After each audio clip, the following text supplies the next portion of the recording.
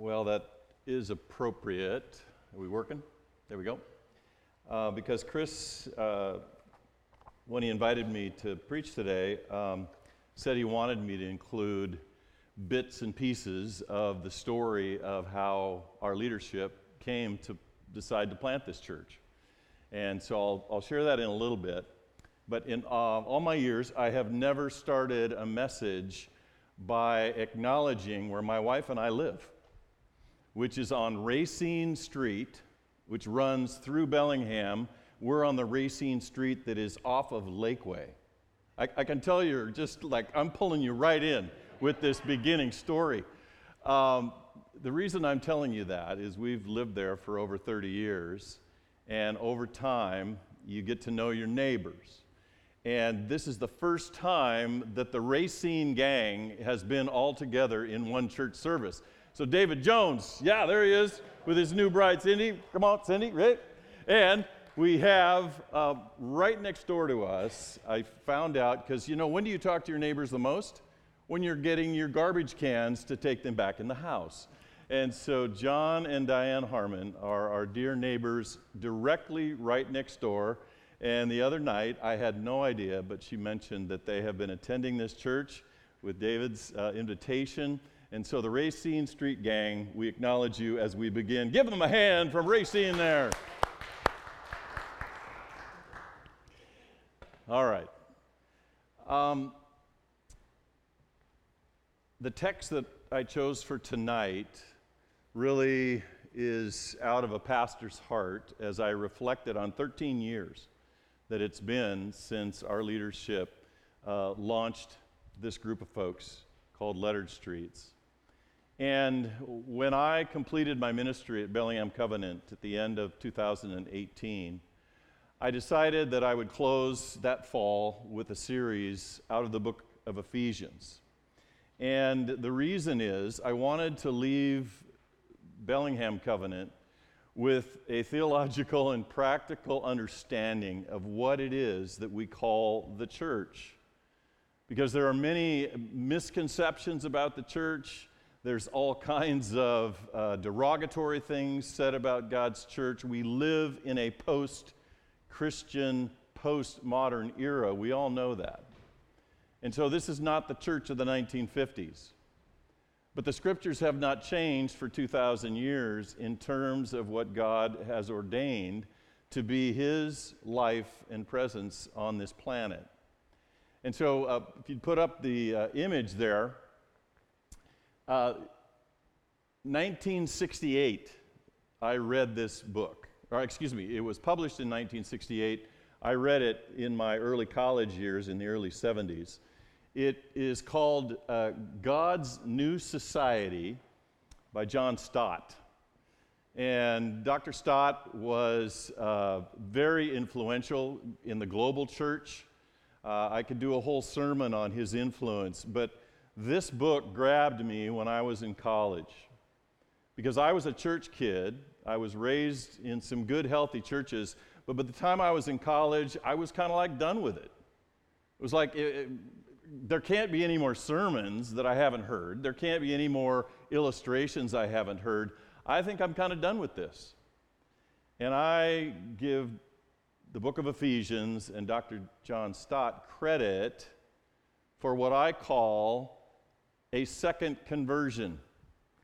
My first conversion was to Jesus Christ, but I also needed to be converted to his church. Because how many times have you heard, even from friends, especially through the impact of what I call now the COVID years, well, I still love Jesus, but I am done with his church. As if those two can be separated. And I humbly submit to you that it's not possible if you take the Bible seriously. And so I wanted to speak from this text tonight and include in it the comments that have to do with the history of Lettered Streets. I want to start, before we get to the verse 15, I want to start with verse 1 of chapter 1 of Ephesians, because here the apostle sets the tone for this entire letter from Paul to God's holy people in Ephesus. What a wonderful way to begin this letter. And especially pastors and leaders know what goes on behind the scenes in churches. And often it's anything but holy. And yet Paul, with a full understanding of his friends in Ephesus, begins his letter by speaking to the holy people there. And it echoes to me one of the seminal texts of the Apostle Peter in 1 Peter 2:9, very familiar text to you if you know the Bible. And Peter also had a high view of the church, and he said, "You are a chosen people, a royal priesthood, a holy nation, God's special possession, that you may declare the praises of him who called you out of darkness into his wonderful light." Here's two different pastors encouraging the congregations that they are writing to that they are a part of something that is fully out of God's own plan.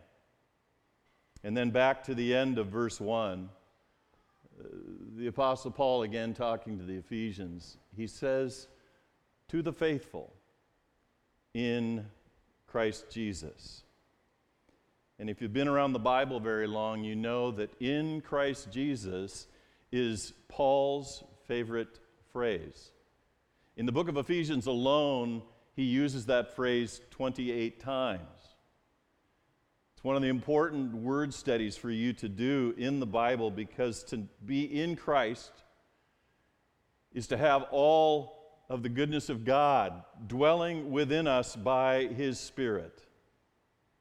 Things that are so far beyond our ability to understand in our humanness, and yet the Scriptures give us this wonderful picture. And so we're going to jump to verse 15 in a minute, but here's the interlude, okay? When I came to Bellingham Covenant in 2003, one of the things I mentioned in my own call process to that church was that I wanted to plant a church if the Lord had allowed our church to grow. And that was a big step of faith to even say that, because the church had actually declined a bit through the late 90s for a variety of reasons. But they did have a brand new building on Bakerview. If you haven't seen it, it is a wonderful gift that God gave to that congregation. And so we were just trying to get settled in, and let me be honest, we had a big mortgage. And I was saying, well, why don't we take some people, 70, 80 folks, and let's send them sometime out on a new endeavor to plant a church. And we're not going to send disgruntled people. In fact, Chris and I made a pact eventually. I said, if I feel like any of the people that are giving me trouble want to go to Leonard Streets and give you trouble, we'll talk about it. This is what pastors do when we get together. And again, I don't want to be causing you to think bad thoughts in your mind, but that's how seriously I took this, because I had learned so much through the training I received about what it meant to plant a church. And one of the main things they said was send leaders. Send people that will serve the mission of this new church. And secondly, send folks that tithe and understand stewardship. And so 6 months before this church planted on Easter of 2009, I sent a letter out when we used to send letters, snail mail, to all the folks who had committed to coming to start this church. And I said, no longer do I want you to tithe to Bellingham Covenant. I want you to begin tithing here. And so there was a 6-month period where they were building their own coffers, if you will, in addition to the financial support that was sent by our church. And so Chris and I had actually met up at the seminary that both of us attended at Regent in Vancouver. I was new to the church. Chris was new to Regent. He came up to me at a class at Regent, and he said, my wife and I have been attending the church where you pastor. And I said, well, let's talk. And we did, and he and Corey ended up coming to Bellingham Covenant, and they were the first intern that I had, because that was another part of the vision that I had. I knew Bellingham has so many young leaders, men and women that have been called and gifted by God, and Chris and Corey were certainly one of those as we identified them. I invited him to be an intern. And so he did, and through the remainder of his seminary years, our leadership and the church became acquainted with the excellent preaching that Chris, I told him when I first met him, I said, Chris, someday I'm going to be much older than I am now, and I'd love to sit under your preaching. That's what I experienced when I first met him. But as we saw his leadership gifts, we realized he would be a great candidate to help us plant this church. And so he went through our denominational processes, was assessed and approved. We had a leadership team in place that he recruited. But I also wanted to make sure that we weren't just sending the younger people who were tired of my style, because often church plants are not really plants, they're just the folks that want a different style. And that's okay, but I wanted it to have a grounding of one of our values, which was to be intergenerational in scope. And many of my friends who are boomers took the charge, and they are here tonight. They have been stalwarts in supporting this mission station. And that's why when Chris came to our leadership and said, my vision is to plant in the lettered streets, we didn't think geographically. Well, wait a minute, that's only 2 miles from the front door of Bellingham Covenant. Why would we do that? People aren't going to drive to go to the letters. They're just going to, and all those geographical ideas that I had grown up with were folly. They were not true. And so if a church plant is missional, you can plant it right next door to an existing church, because they're going to reach people that Bellingham Covenant likely never would have reached. And you represent that tonight as those who have put down your roots in this community. I remember when Chris talked about the first Easter egg hunt. How cool was that? Then I remembered the tutoring that he tried to, or did start at, what's the school? Parkview, right here. We even talked one time, Chris and I walked the Parkview grounds with the potential of doing a joint service project between Bellingham Covenant and Leonard Streets.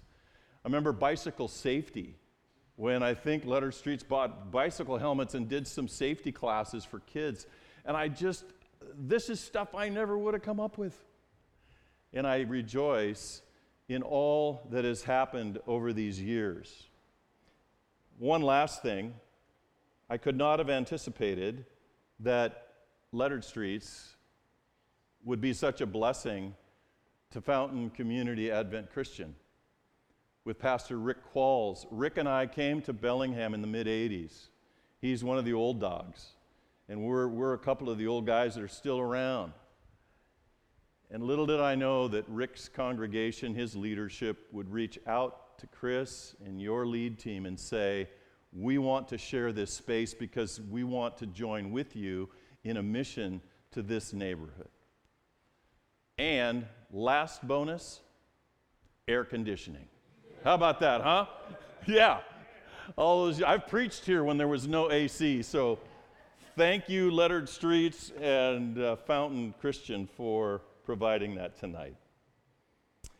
All right, well, let's look at the text. It really is Paul's prayer. Let's go to verse 15 of chapter 1 of Ephesians. For this reason, ever since I heard about your faith in the Lord Jesus and your love for God's people, the comma right there, he is obviously referring back to the first 14 verses of this chapter. And in those initial chapters, he's writing about the markers of his churches. And Paul knew his churches. I'm always amazed when I read his letters in this day and age where he had to handwrite something, give it to a courier, have them deliver it. And during COVID, Every church almost in the world now streams their services.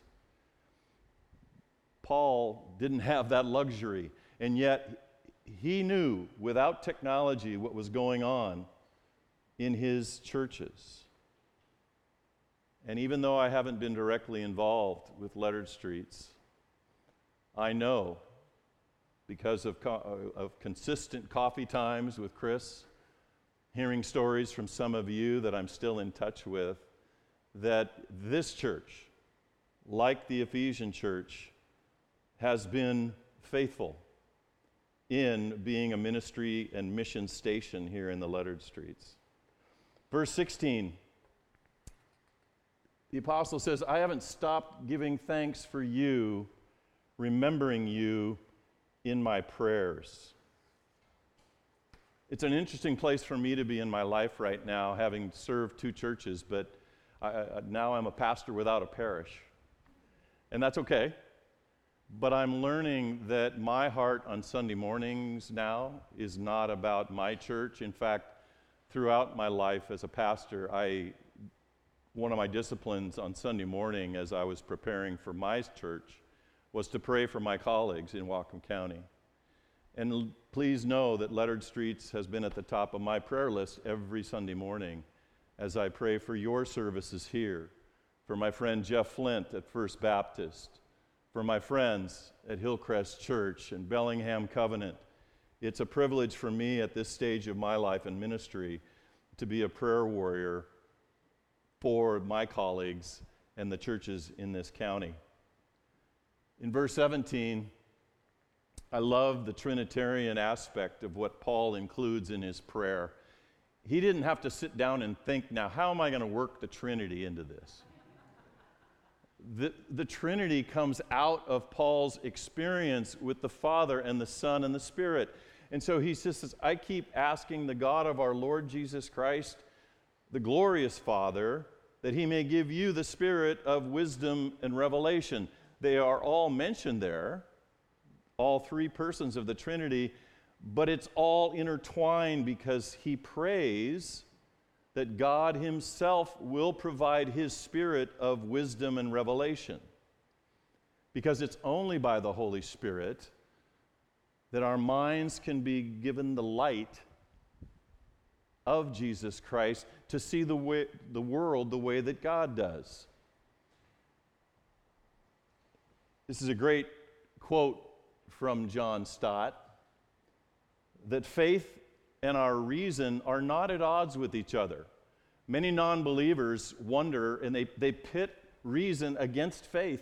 And John Stott said, faith in God's ways goes beyond our ability to reason, but it rests on it. Knowledge is the ladder by which faith climbs higher, the springboard from which it leaps further.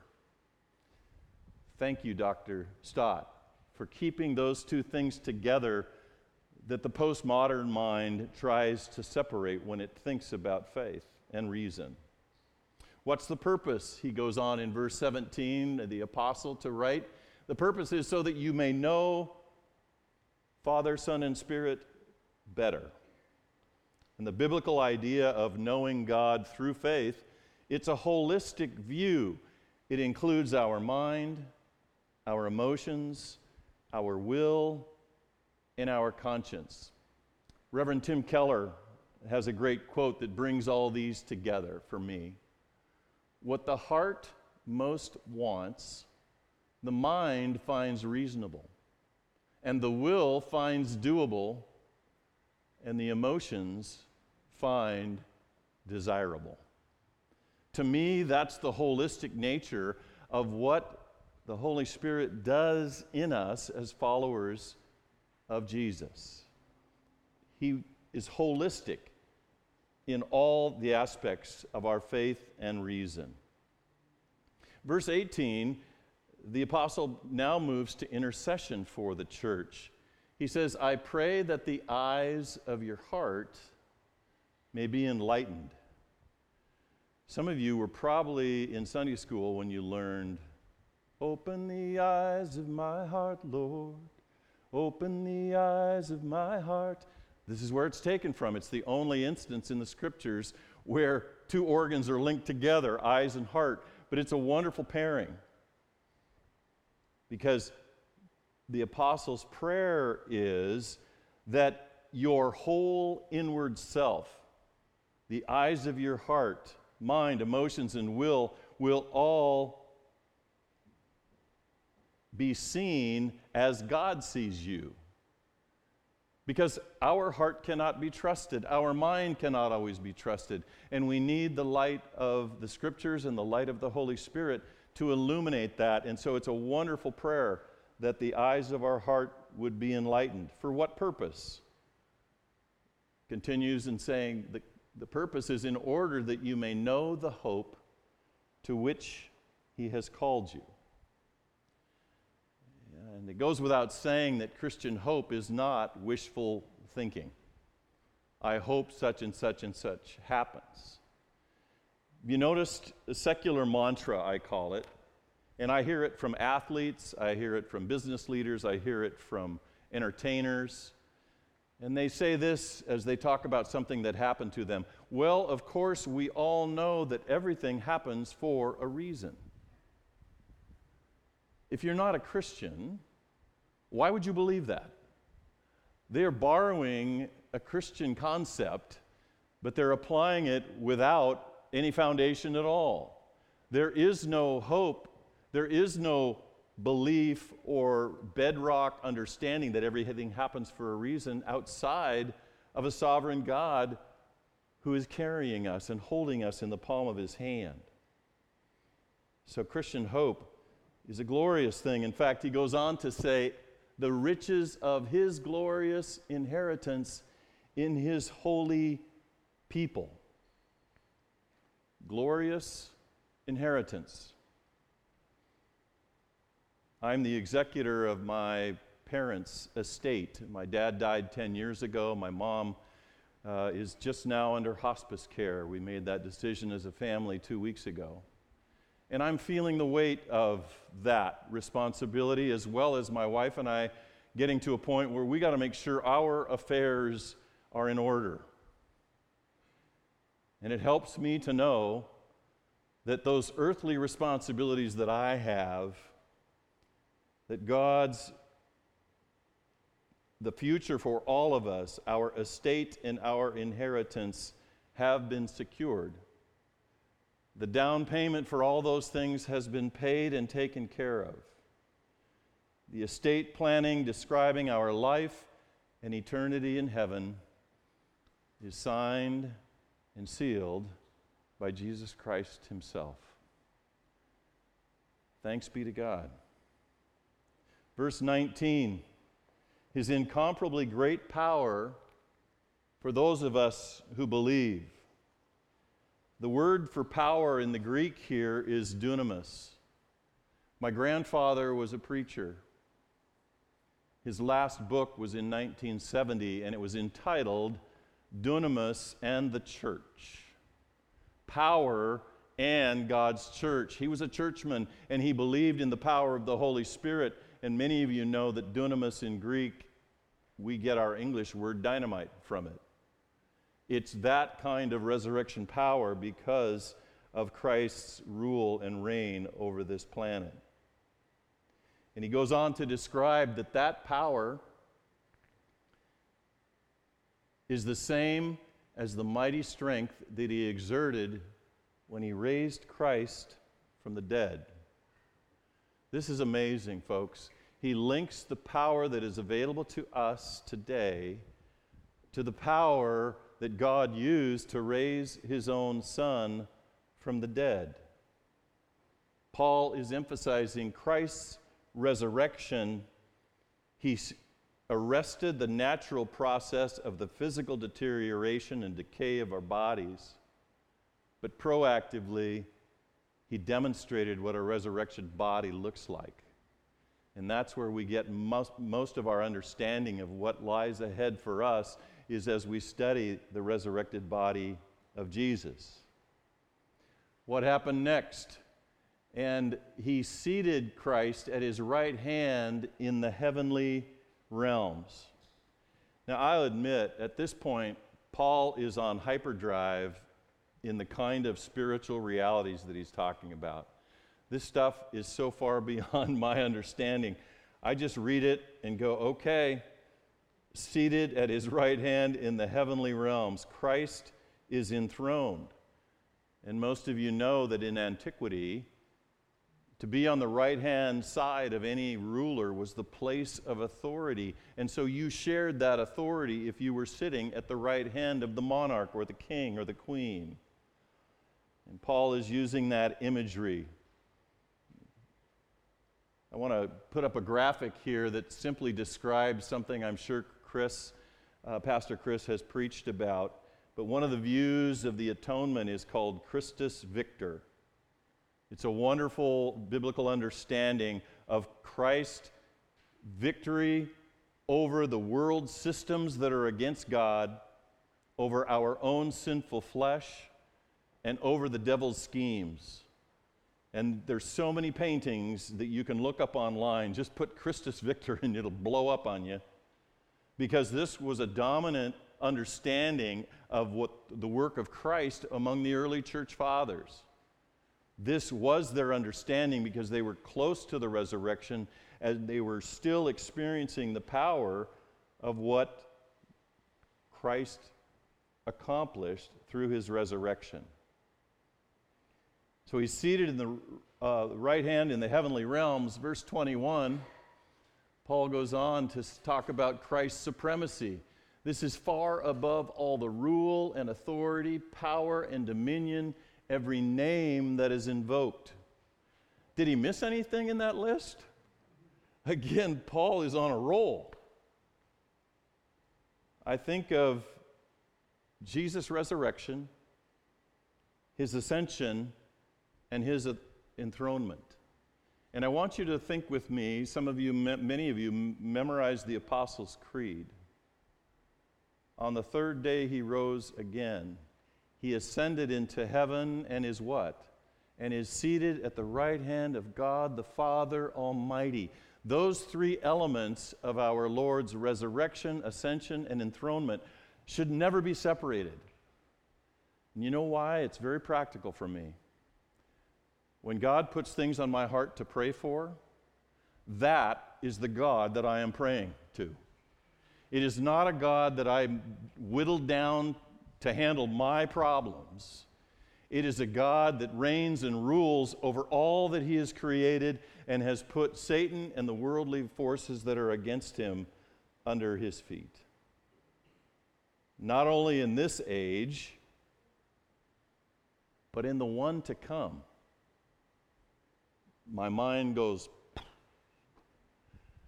I can only conceive of 2022. I can't think about the rest of the life of this planet, nor eternity, but Paul can by the inspiration of the Holy Spirit. Verse 22, and God placed all things under his feet and appointed him to be head over everything, and here's the crux of it for Leonard Street's covenant, for the church. All of what Paul has described is coming to this climax of saying, this is what I did all that for. It's for my bride. It is for the church. If our God is too small and we whittle him down, we lose hope, we lose faith, because we've got a God that we've tamed. We've got a God that isn't bigger than anything else than what we want him to do. And so Paul's put up the graphic. I love this quote. I was actually at a worship conference before I completed my time at Bellingham Covenant. This was my last big pastors' conference, and one of the speakers said, a God that does not make your head hurt will never make your heart sing. And as a worship leader and one who loves worship and music and liturgy, that is so true. Why would we come here and sing and read and go through prayers and reciting if it's a God that we control? So let God hurt your head so that your heart can sing. And lastly, Paul emphasizes Christ as head of his church. The second part of verse 22, he appointed him to be head over everything for the church, which is his body, the fullness of him who fills everything in every way. Let the truth of this sink in. I don't know how you feel right now about the church in general, but I want you to let the scriptures resonate and sink into the soft soil of your heart. Jesus has only one plan on earth, and it's his church. His plan is not political parties. His plan is not nonprofits and government agencies. There's no backup plan. And when I was a young pastor and I started to see behind the curtain at the churches I was serving, it's like, you got to be kidding me. God better have a backup plan because we're not handling this very well. But over the years, I've settled into the fact that imperfect as we are in the Church of Jesus Christ, he will constantly renew his bride where it needs to be renewed. To me, and I love church history, there's no question that the Reformation had to happen.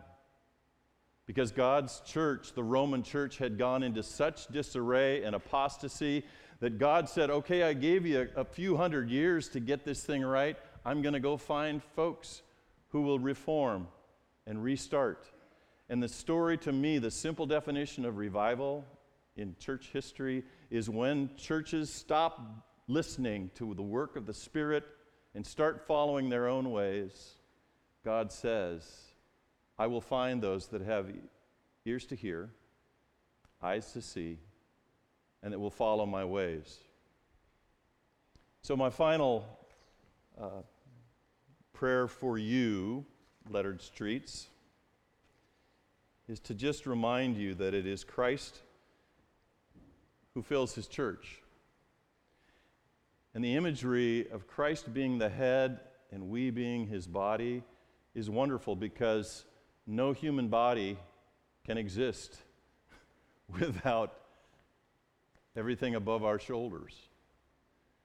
And so rest in the fact that 13 years ago, when I was privileged to sit with what was our leadership team at that time, we didn't talk about, why don't we send a great nonprofit to Leonard Streets? Why don't we start some micro businesses in the Leonard Streets neighborhood? How about a great political action committee in that part of Bellingham? Please hear me, there's nothing wrong with any of those things, but those are not God's plan. God's plan has shown itself through the people that are Leonard Streets Covenant. Thanks be to God. Would you bow your heads, and I'd love to pray a prayer of blessing before we receive communion tonight. Jesus, as I read this Ephesian text again, my response is these things are too wonderful and too far beyond my ability to understand them.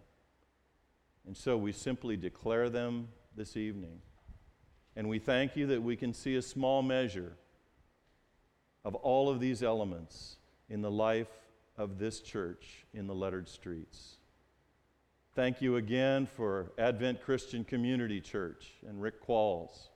I pray for the relationship and the collegial friendship between Rick and Chris, between their two groups of leaders. And I pray, God, that together they can be a lighthouse right here in the core of our city. May your Spirit indwell every person who is here tonight and those who are not, that call Leonard Streets their home. We love you, Christ, for being the head of this church.